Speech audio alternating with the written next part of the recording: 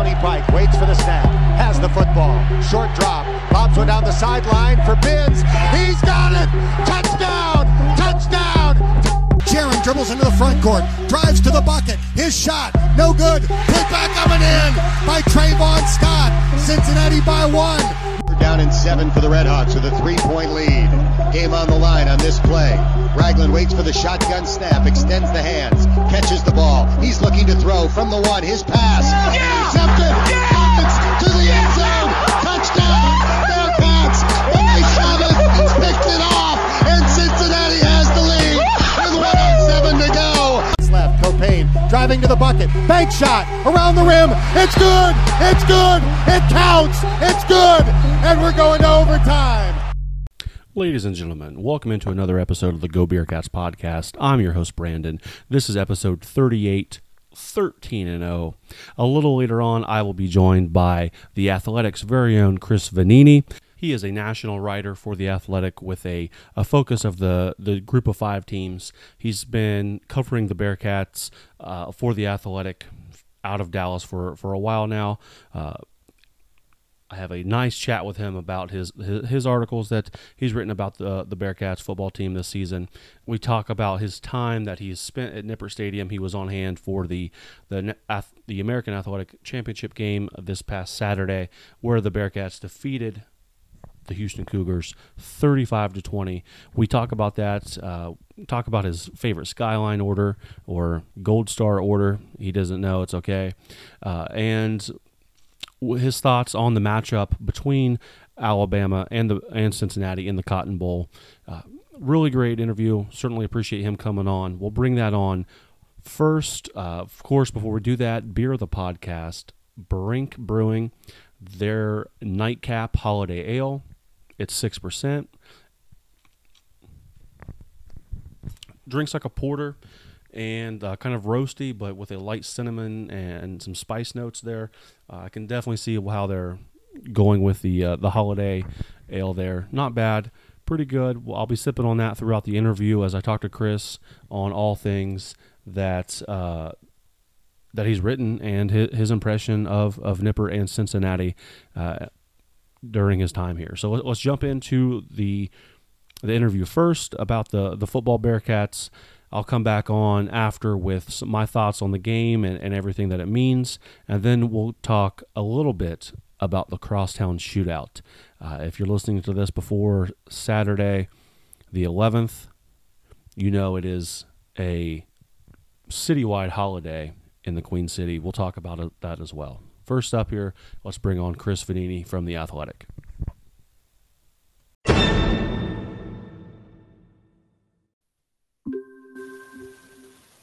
All right, ladies and gentlemen, we have the Athletics' very own Chris Vannini here with us for a very special interview, first-time guest on the podcast. Hopefully this won't be his last appearance. He's been busy writing for the Athletic, maybe 5, 6, maybe more articles that he's at least mentioned the Bearcats.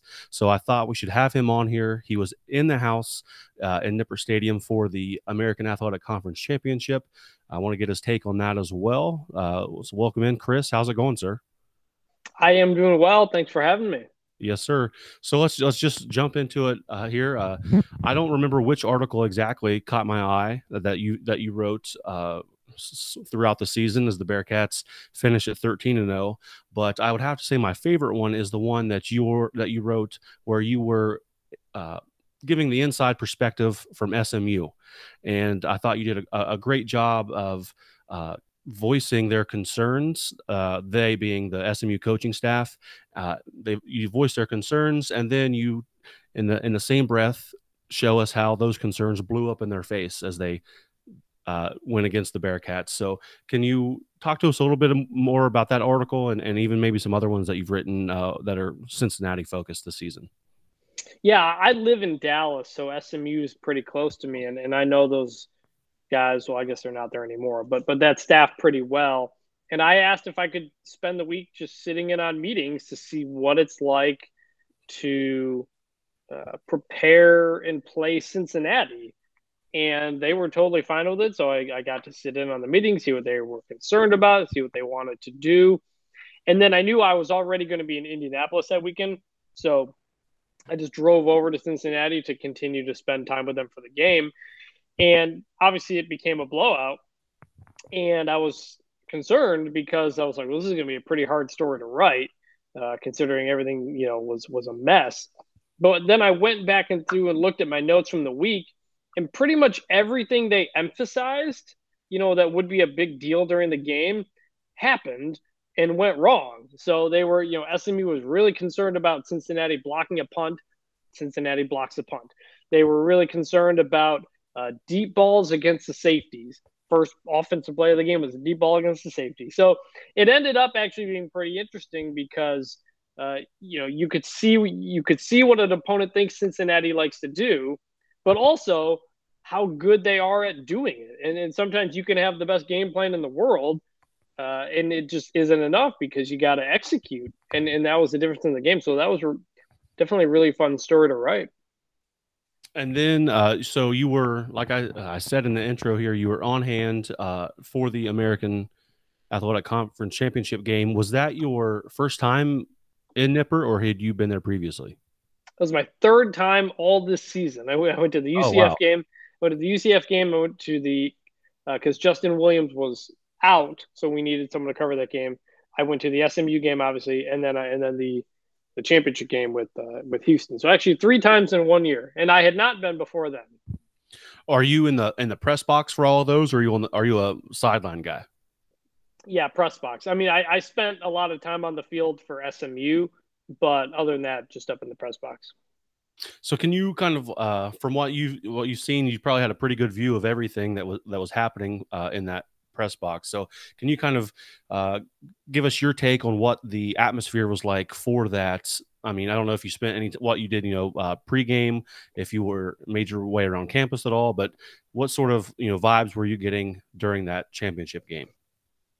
Oh man, it was obviously at a different level than the first 2 times I had been there, and it was just really loud. I mean, I know it's only 37,000 or so, but I stayed on the field for that first drive, first Houston drive, and did the kickoff, and when they got the sack, to end the drive at the end, place got really, really loud. I walked around a bit around campus the first time I made my way up there. It's such a cool stadium and kind of where it sits, and I love that. I love the unique design of it. It's just every corner, every end zone is a bit different than what you normally see somewhere else. But I love that there are like no barriers to get into it, that anybody can just walk in and walk down to the field at any time. I know a lot of people do it after the game, but on any random day you can do that. That's a really cool thing. So stadium's really cool. And then when they got the final stop to essentially win, that was the loudest I'd heard a place in quite a long time, and like legitimately hurt my ears. So Nippert is definitely a very cool place to watch a game. Was there? I know the article that you wrote, or maybe it came out that same day. The Cincinnati has earned its playoff ticket with everything that was going into that article and things that you highlighted in it. Was there a player that you thought stood out the most? If you were going to give I know Jerome Ford won, I think, the MVP.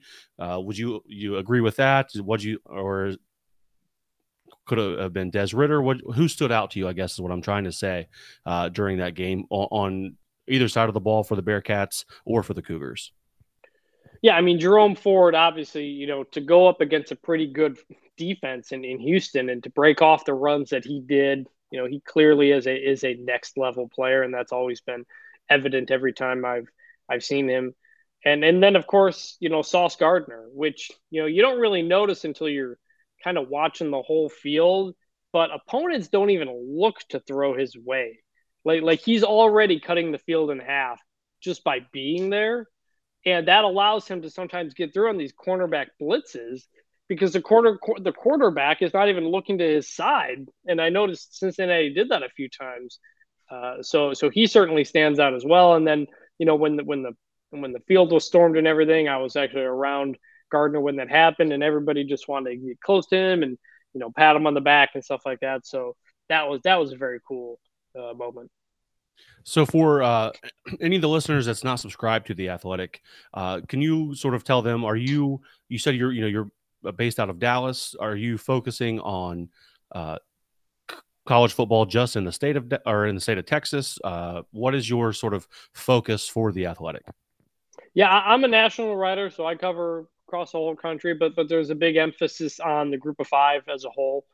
I've been doing that this is my 5th season now. So it's a lot of covering teams that don't get enough national attention, I think. And so I really enjoyed doing that over the last few years. When UCF made their runs, Memphis a couple years ago, and now Cincinnati, I end up spending a lot of time around those teams, when they're winning. So that's definitely been a lot of fun. And then we also have, obviously, everybody knows Justin Williams, who covers the Bearcats on a daily basis for us. So in this last article, I mentioned you brought up the press conference or the video conference that you were on with Gary Barta after the last rankings episode last season, and you were kind of pushing him to tell you more about how a group of five team can get in and how you thought you were wrong. I think I would be in that same boat there with you. I was fortunate enough to attend the conference championship game last year where there was only 6,000 fans. And I was in the front row with a corrupt football playoff sign that I had made in the freezing cold. And I would say that I feel that I'm a little wrong now as well. Coach Fickell in an interview said that they weren't trying to carry the flag for the group of five or for anyone else. Wouldn't you agree that it's probably a little more, it might not have been what you were focusing on, but that's what the Bearcats have done this season? Yeah. I understand Luke Fickell not wanting to put that pressure on his guys, for sure. And that's a lot to carry. And I think in the middle of the season, everything did kind of weigh on them a bit. I do think the pressure was wearing them down a bit, but they, regrouped for the final few games where they played really well. And yeah, like I let off in the story, to see Cincinnati be behind a 3-loss Florida team last year, to see Coastal Carolina not even get a New Year's Six bid. That's why I asked Gary Barta last year after the final rankings came out, if a group of five team could ever make it. And he said yes. And I said, how? And he pointed to BYU, a team that was supposed to play a bunch of Power 5 teams, but they're an independent, so right. It didn't quite fit that anyway. But so I didn't think it was possible anymore. But when Cincinnati moved up to 5 in the polls in the rankings this year, despite not playing well, that was the moment I realized that the committee does respect the Cincinnati team. And they were giving them some benefit of the doubt, in part because that Notre Dame win, looked better as the season went on. And I didn't think they were going to get jumped, even if Oklahoma State had won that Big 12 championship, because Cincinnati was already at number 4, and they were beating a top 25 team. They were undefeated. I didn't think it was going to change. It didn't matter in the end, but. Yeah, a group of 5 team clearly got in, and I think that it does give a lot of more teams hope. And we'll see what happens in the game. If Cincinnati gets blown out, I'm sure some people will say they don't deserve a chance, and other people will say, well, everybody gets blown out by Alabama in the semifinals. But it definitely gives more places hope and belief that it can be done. And that ceiling has been broken, and that's really important.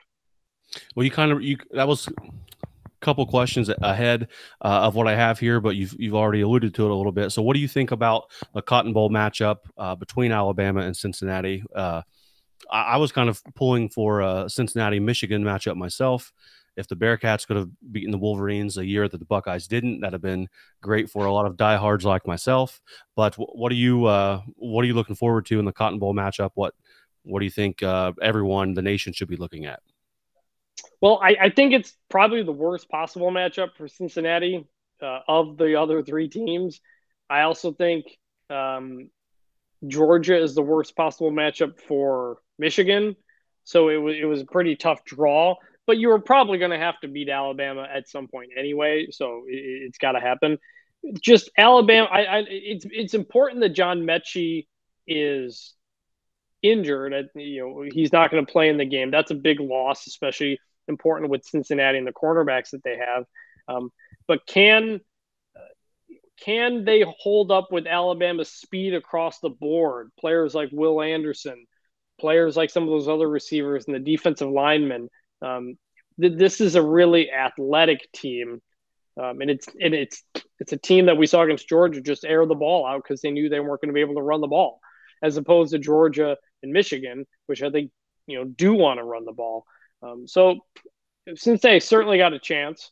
We saw Alabama almost lose to LSU, almost lose to Florida, almost lose to Auburn. That offensive line has been really shaky, but that offensive line was out of nowhere tremendous against Georgia. So if that offensive line shows up, that's going to be tough sledding. Now, if the Alabama of kind of the middle of the season shows up, then maybe it's a bit different. I think that's an important part of it. It's just kind of what Alabama looks like on the offensive line. I think you're right with the pressure that the Bearcats can usually get on the quarterback with guys like Myjai Sanders, Malik Vann, and who shows up. I don't think is there anyone better than Bama than late season preparation. I don't know if there is. So I think you're right. Definitely something for us Bearcats fans to look forward to here in just a couple of weeks now. Do you have an assignment yet for which bowl games you'll be covering? You said you have a more national outlook on things. So where will you be during bowl season? Well, the only one I've confirmed for now is the Cotton Bowl. It's here in Dallas, so it's pretty easy for me to keep covering the Bearcats. There are a lot of bowl games around here in Dallas. There's the Armed Forces Bowl. There's the Frisco Bowl. There's the second Frisco Bowl. There's the First Responder Bowl. I don't know yet if I'm going to go to any of those. I guess I need to figure that out. But for sure right now, I'm definitely covering the Cotton Bowl. So that'll be a lot of fun. Absolutely. I wish I could be there with you. I will not make the trek to Dallas. Flight prices sort of got me out of that, but I have reserved national championship tickets if we do end up making it past Alabama. Indianapolis is a much closer drive for Cincinnati fans here. Let me ask you this, Chris. With the coaching carousel that is nonstop, and every program is a stepping stone program. If you take anything away from this season, what do you think it means for? I guess before I ask you about Luke Fickell, I want to ask you about like situations like Oklahoma and now Oregon. So how do you feel as though those situations make do you see that as harmful to the sport of college football? Yeah, I think it's bad when Brian Kelly leaves a team that that is on the verge of potentially making the playoff. I definitely think that's a bad thing. I think it's a bad thing when he's leaving to join the SEC, which is only going to get even more loaded in pressure. It's not feasible for that many teams to think they can win it all to be in one spot. And that's when you get teams paying $18 million buyouts to coaches. And those are only going to go up and up and up moving forward. So it's not good. I do think it's good that Lincoln Riley went to USC because USC needs to be better, because the Pac-12 needs to be better, and there needs to be more top teams out west just to kind of balance everything. But overall, you put $10 million salaries now and all this stuff. It's the money is gotten so big that it's led to a lot of changes, because it's hard to defend amateurism anymore, which is totally fine. But you're only going to keep banging and banging on that door if you're going to keep paying coaches this much money. And if coaches are going to leave when they're leaving, it's all bad for the players. What will have more effect on the Bearcats program, going 13-0 and making it to a college football playoff this season, or being able to retain Coach Fickle after all the positions that were open? Did you say win the national championship or make the national championship? Just making the playoff. Oh, that's tough. I'm not really sure. I guess I'd say making the playoff, because that was something we didn't know could ever be done, and that's going to impact so many other places. To know that they can do it now, it's going to help the Group of Fives bid to get spots in the 12-team playoff. So I think Cincinnati overall making it is probably better. You can certainly find a coach who can win. Cincinnati's won under a lot of different coaches, but I think making the playoff is something that nobody thought could be done. Very nice, very nice. Chris, I definitely want to be respectful of your time. I really only have a couple questions left for you. Non-football related. After the game on Saturday, you tweeted out that you were leaving Cincinnati the right way. You tweeted out a picture of what I'm going to assume was 2 cheese conies from Skyline.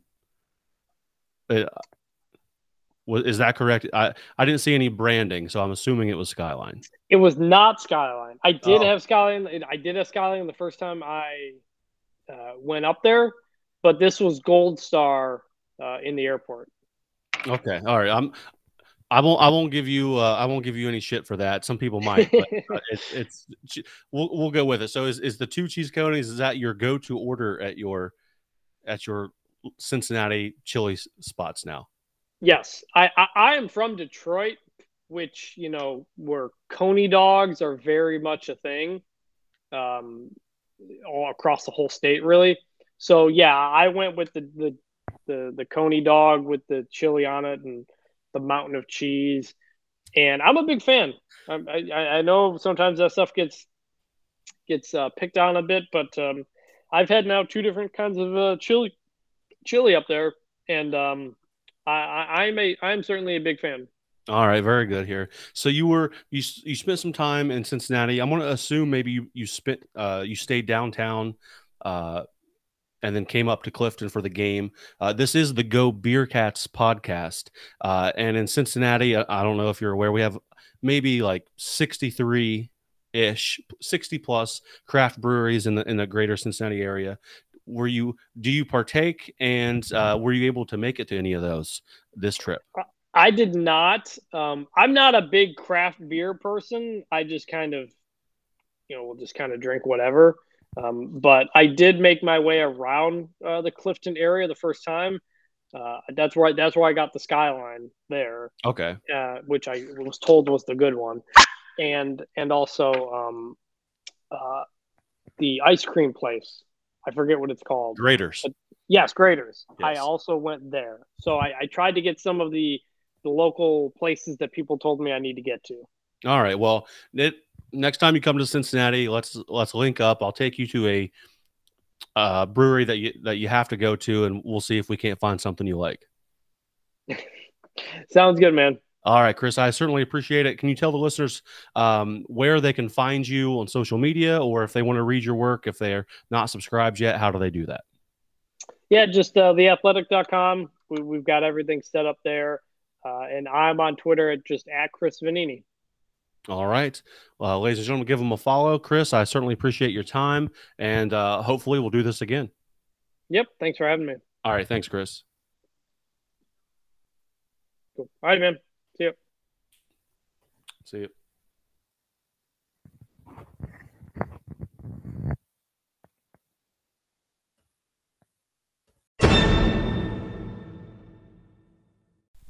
Certainly want to thank Chris for coming on the Go Bearcats podcast, spending some time with us here. I know he's a busy guy. Definitely appreciate that. Hopefully you enjoyed the interview. Let's talk a little bit more about the game, though. From my point of view, I had an absolute blast at Nippert Stadium for this back-to-back championship game that I was lucky enough to get to go to both of them. This time I had some of my good friends on hand. I had my dad there with me.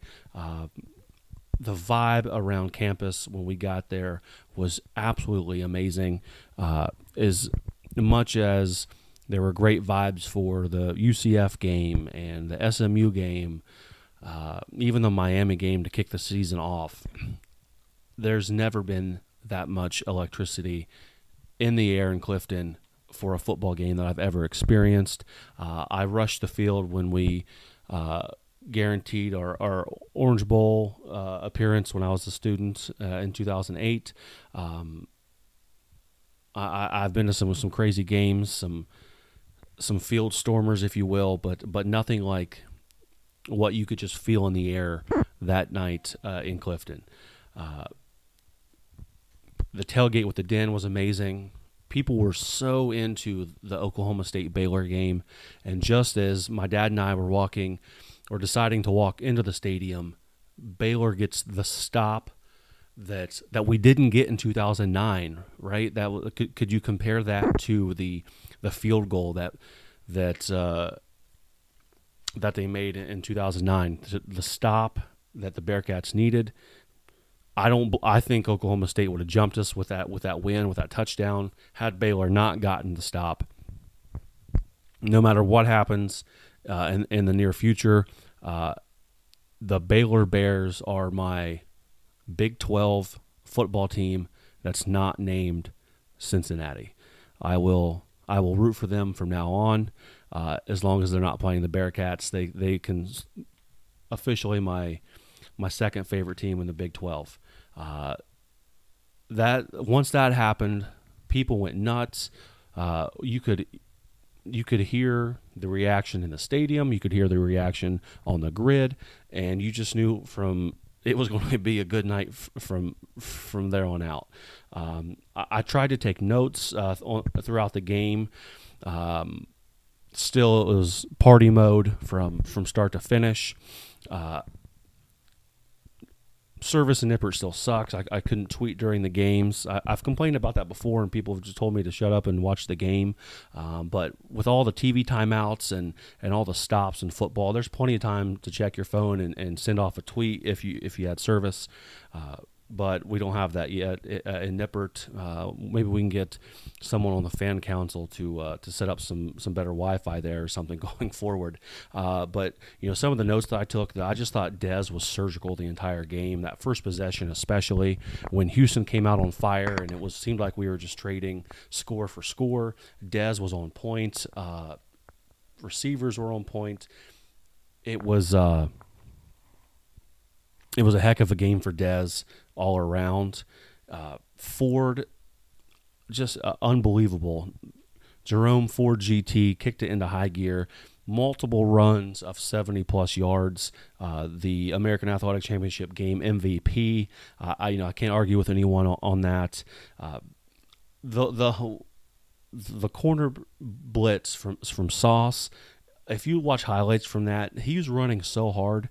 I wish there was someone who's better at the internet than me that could make an edit of just the entire stadium shaking with every stomp that he's taking to the quarterback, and then he just lights them up.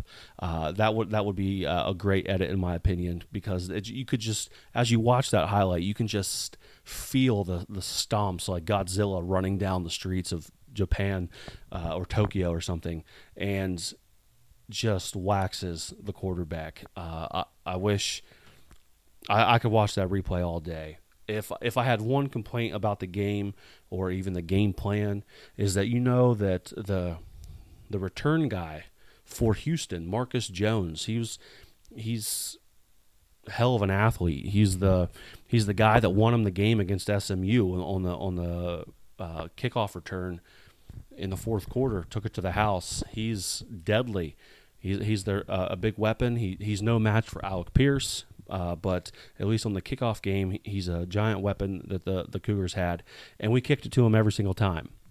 No fear, just kicked it straight to him. Didn't try to kick it to anyone else. That made me nervous for a little while. I mean, he had a couple nice returns, nothing crazy, nothing. Obviously, didn't take any to the house, but kicking it to him, I thought was a potential on every kickoff, but Bearcats special teams took care of business good enough, I guess, to where, they took him out of the game, essentially. And then, maybe he's just demoralized because Alec Pierce had his way with him all night, making great catches time and time again. He's supposed to be their number one cornerback. That's back-to-back games where Alec Pierce just embarrassed and worked the other team's supposed star cornerback. You don't see that happening with Sauce, though, right? The wide receiver one for the other team never gets one over on Sauce like Alec Pierce does on the other team. So kudos to Pierce. I thought he had a great game as well. Pump It Up didn't get played nearly enough. Once the fans rushed the field and it was over and the Cougars had been just demolished, I was waiting for Pump It Up to come on and just see the celebration on the field with the song. I didn't get to see it. My dad and I stuck around for a little while. We watched the trophy presentation to Fickle and everything. We watched the confetti fly and let them, watch them hand out the hardware. But overall night, I'm still excited talking about it. That was only topped, really. I don't even know if you could say topped, because everyone knew with Oklahoma State losing, there was no way that there was any buffoonery that could have went on with any other team jumping the Bearcats in the top four. You knew that sealed the deal going into it, thanks to Baylor. And we didn't even need to see the selection show on Sunday at noon. We knew it was a lock. The only thing we needed to know was, were we going to play Alabama or were we going to play Michigan?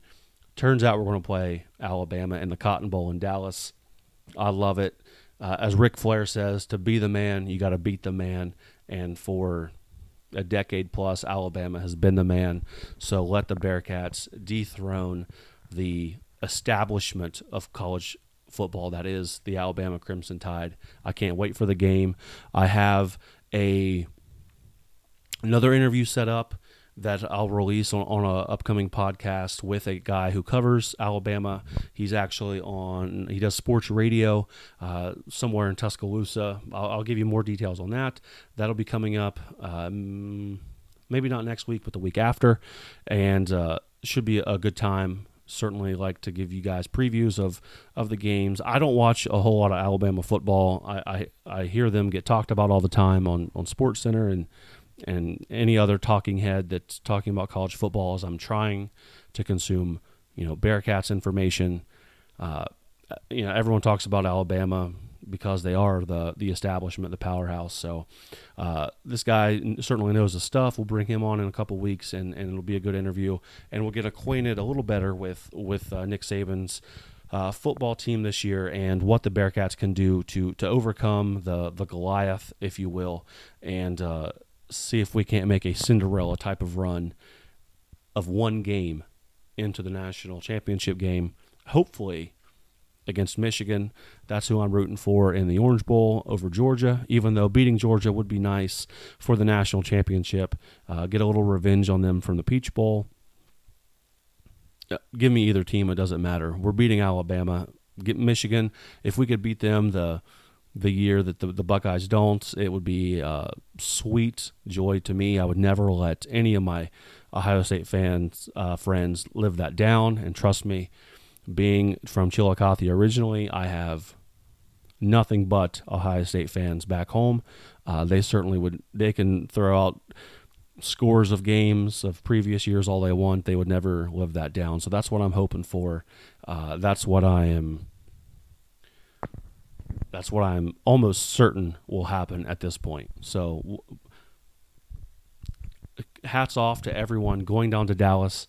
I tried to make it happen. The Sunday, hours after it became official, tried to, weasel my way into getting to Dallas. I don't think logistically it's going to be possible. I do have my tickets reserved for the national championship game through UC. So I will be making the trek to Indianapolis once we make that official. And January 10th will be just as big of a celebration, if not the biggest in Cincinnati football history. Maybe in the city. Who knows? It's been a while since we had a championship type of party in the Queen City, so I think that could certainly be on the horizon here for us. For those of you not going to Dallas and you're in Cincinnati, or if you're local, I'm kind of trying to work on a watch party. If you guys might be interested in watching the game with some like-minded people, I don't know if that'll pan out since it is New Year's Eve. Bars and breweries are they have like ticketed events for usually on that day. It is at 3:30, so I might be able to work something out. Details on that later if it does pan out. We'll see. I'll certainly use all social media to get the word out on that if Go Beer Cats is going to organize a watch party or not. There's probably a million things I could talk to you guys about, whether it be the game against Houston, the Bearcats making it into the CFP. We've probably heard so much information about that by now. I don't want to dilute the waters. I don't want to rehash things that you guys have already consumed elsewhere. I'm still in disbelief. I'm ready for the Cotton Bowl. I'm ready to shut the world up. All the trolls on Twitter. I'm ready for the Bearcats to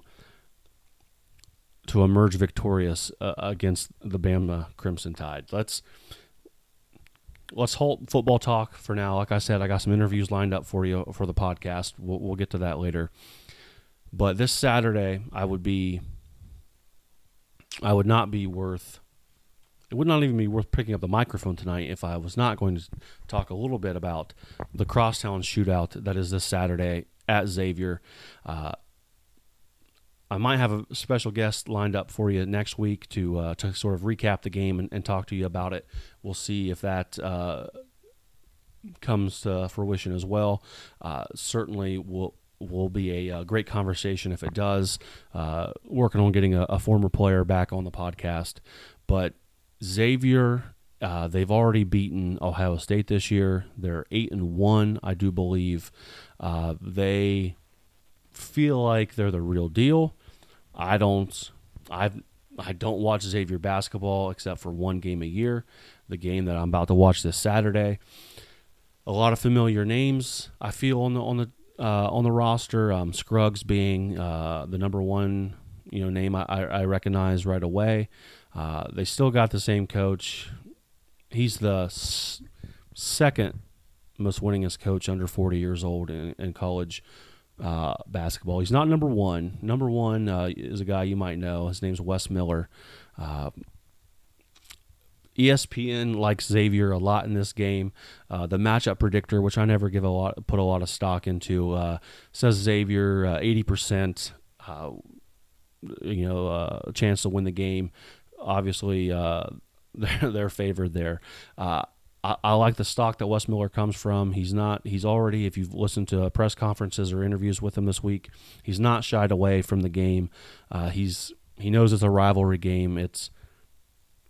He's going to learn real quick what it's about as it's in the Cintas Center this year. 8:30 p.m. tip-off. That's very late.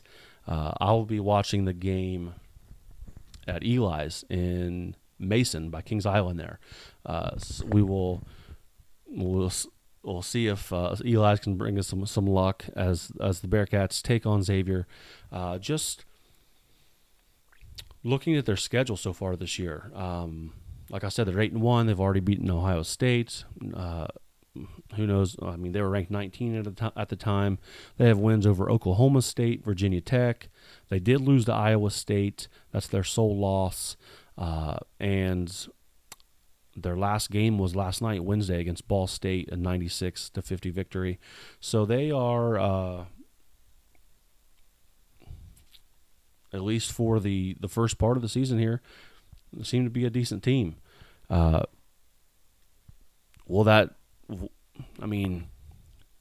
crosstown shootout, at least in the past, I don't know, 10, 12 years, it seems like one team comes very well prepared and the other team does not, and it seems like it's always a lopsided victory. We know the Bearcats were on a 2-game skid. The previous coach, going 0-2 in his stint here as the head basketball coach at Cincinnati. 2018 is the last time the Bearcats have beaten Xavier. Again, it was a 62-47 win. The year after that, in 2019, 73-66. Last year, kind of close, 77-69. It always seems like it's lopsided, though. It's never doesn't seem. When's the last time we had a 1 or 2 point game? I certainly don't remember it. Probably 2009, double overtime at the Cintas Center. Xavier emerged victorious, 83-79. Since then, nothing very close.